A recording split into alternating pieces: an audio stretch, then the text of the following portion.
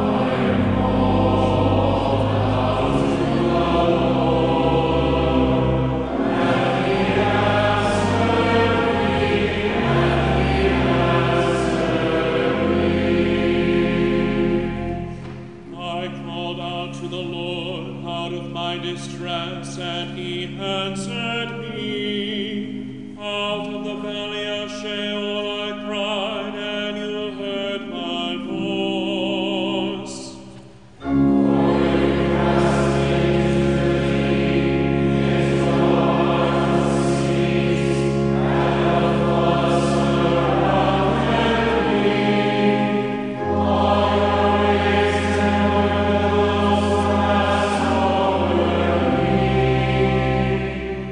Then I said, I am driven away from your sight, yet I shall again look upon your holy temple.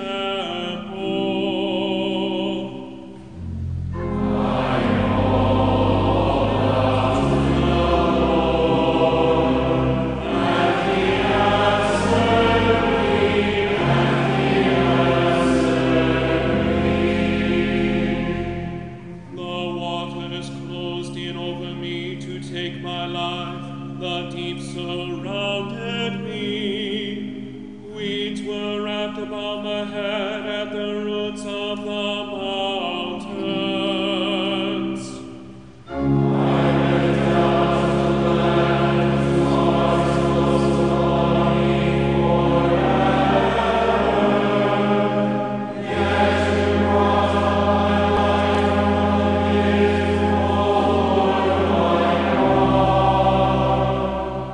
When my life was fainting away, I remembered the Lord, and my prayer came to you into your holy temple.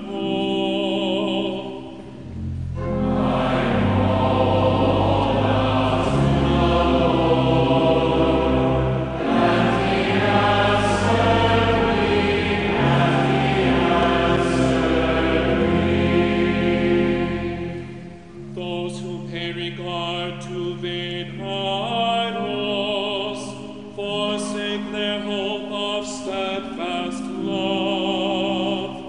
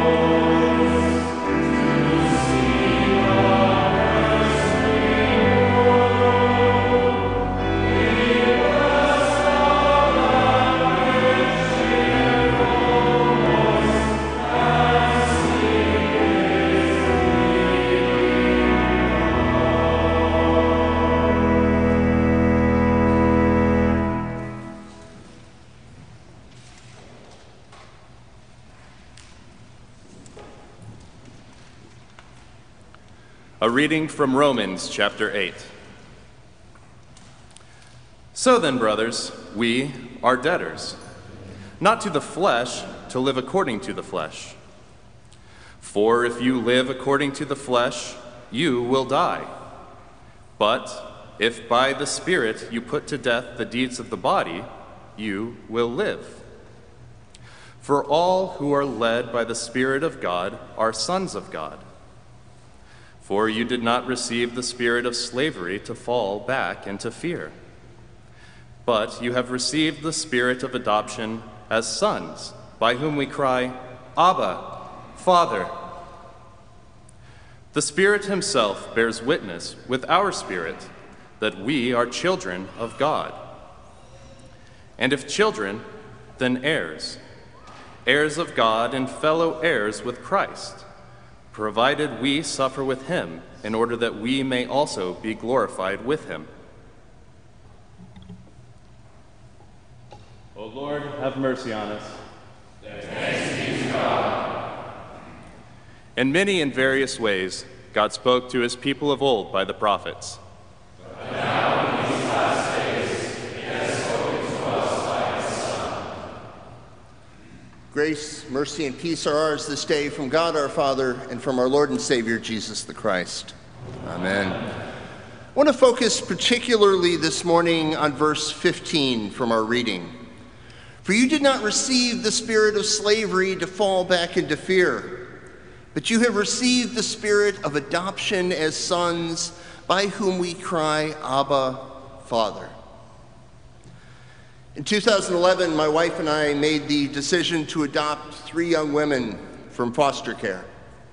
And I don't tell you that to tell you how great we are, although I will freely admit she is amazing, but because that process has given us some insight into the text. And there's a lot of things that we have learned over the last decade and more that add layers to what Paul is saying here.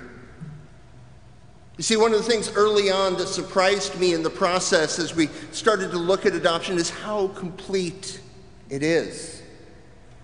I mean, nobody's in foster care because everything up till that moment has gone great. Things have happened. There's police reports, there's documentation, there's court hearings. There's a mess. And at the moment of adoption, every piece of that record is sealed away, never to be reopened. It actually goes so far that a new birth certificate is issued with the adoptive parents' names and the child's new name. It is complete. And the spiritual parallel is also complete and true. We are given new identities in Christ. The old is sealed away, a new creation, as Paul reminds us. And when God looks at us, he sees not our sin, he sees not our past, but the white robe of innocence and righteousness given to us by Christ. This is absolutely true, even when we doubt it, and perhaps especially when the evidence is against it. Which is good, because one of the other surprising things about adoption is how incomplete it is. How many times, I mean, like all parents, we had no clue what we were getting into. Nobody ever does. But I can't tell you how many times we would be having a perfectly normal day, or at least what passes for that in our house, and something would happen, and there would be tears, and one of the girls would go into just fight or flight mode, pure panic for no reason, and we wouldn't have a clue why, and sometimes she wouldn't have a clue why. And after words and tears, so many times we'd figure out that it was never about this. It was always about that. That there was something, some sight, some smell, some person, some song, some experience that brought back the memory of what used to be, of things that had happened in their past, of things that weren't sure how to process, how to deal with, things that were still haunting them even then, it still happens today. And here the parallel is also true. Although we have a new beginning, we carry the scars of what went before. Although we are forgiven and free, we carry our own burdens. Being a Christian does not mean the past ceases to exist. And we can be rolling along in our Christian lives and run headlong into that thing that sends us into fight or flight and panic mode. And before we know it, we find ourselves living out of fear again. Fear of being left out. Fear of the unknown. Call day's coming. Have we mentioned that? Fear of being singled out. Fear of not being good enough. And I don't think that experience has changed in the last 2,000 years. I think Paul had all of this and more in mind when he wrote, "You did not receive the spirit of slavery to fall back into fear, but you have received the spirit of adoption as sons, by whom we cry, Abba, Father." It is so easy to fall back into fear, and I'm not sure who here this morning besides me needs to hear it, but know this. You don't have to live that way anymore. You don't have to be afraid anymore. You don't have to carry that burden anymore. Whatever you've done, whatever was done to you, you are no longer a slave to fear. You are adopted. You are a child of God, and you are free. You know, there's a moment in the courtroom at the end of all the proceedings and all the legalese that I sort of understood, when the judge asked a question that I hadn't thought about. How's this child to be named? And you know, it never occurred to me standing there before the judge to say, "Well, Your Honor, can we call a timeout here? Can we wait and see? Because I've met them, I sort of know them, but I don't know how they're going to turn out. And so I'm not sure I want to quite commit. I don't know if I want to put my name on there till I see if they've earned it." Never even thought about it. Because that's not how this works. This is adoption, where you are mine and I am yours, and we are family, and we are in this together. And you bear my name, and I am your father, and you are my child. And this is who we are now. Years ago, you stood, perhaps you were carried, before a font, much like this one. And the question was asked, how is this child to be named? And an answer was given, and in water and word, you too were adopted. You were given the name of Christ, not because you'd earned it, not because you measured up, not because God knew you were going to turn out to be just worthy enough, but because the name is given. Because we are his and he is ours. We are not slaves to fear. We are children of God. And may the peace of God, which passes all understanding, hold our hearts and minds in Christ Jesus our Lord. Amen.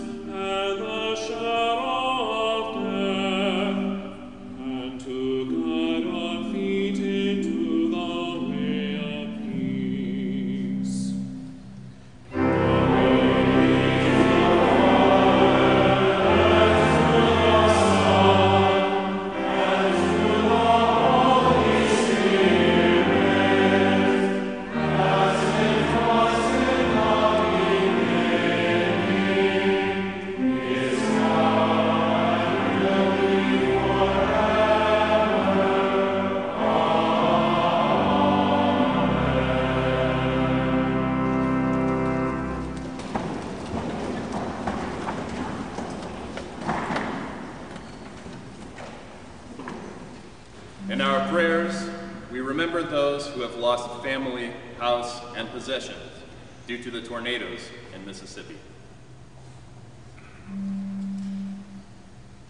Let us pray. Almighty God, grant that in the midst of our failures and weaknesses, we may be restored through the passion and intercession of your only begotten Son, who lives and reigns with you in the Holy Spirit, one God, now and forever.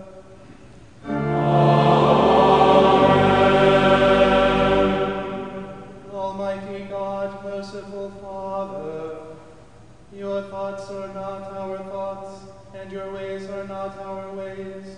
In your wisdom, you have permitted these disastrous tornadoes to befall us. Keep all us from despair, and do not let our faith fail us, but sustain and comfort us. Direct all efforts and attend the injured, console the bereaved and protect the helpless, deliver any who are still in danger, and bring hope and healing that we may find relief and restoration. Through Jesus Christ our Lord.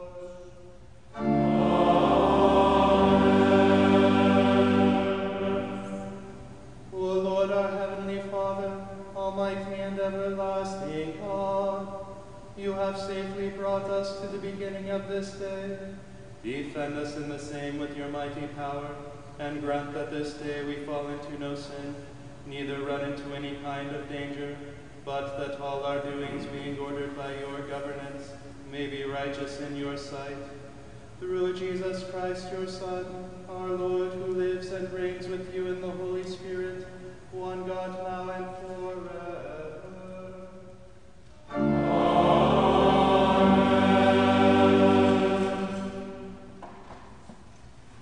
Let us bless our Lord. Thanks be to God. The Lord Almighty bless us and direct our days.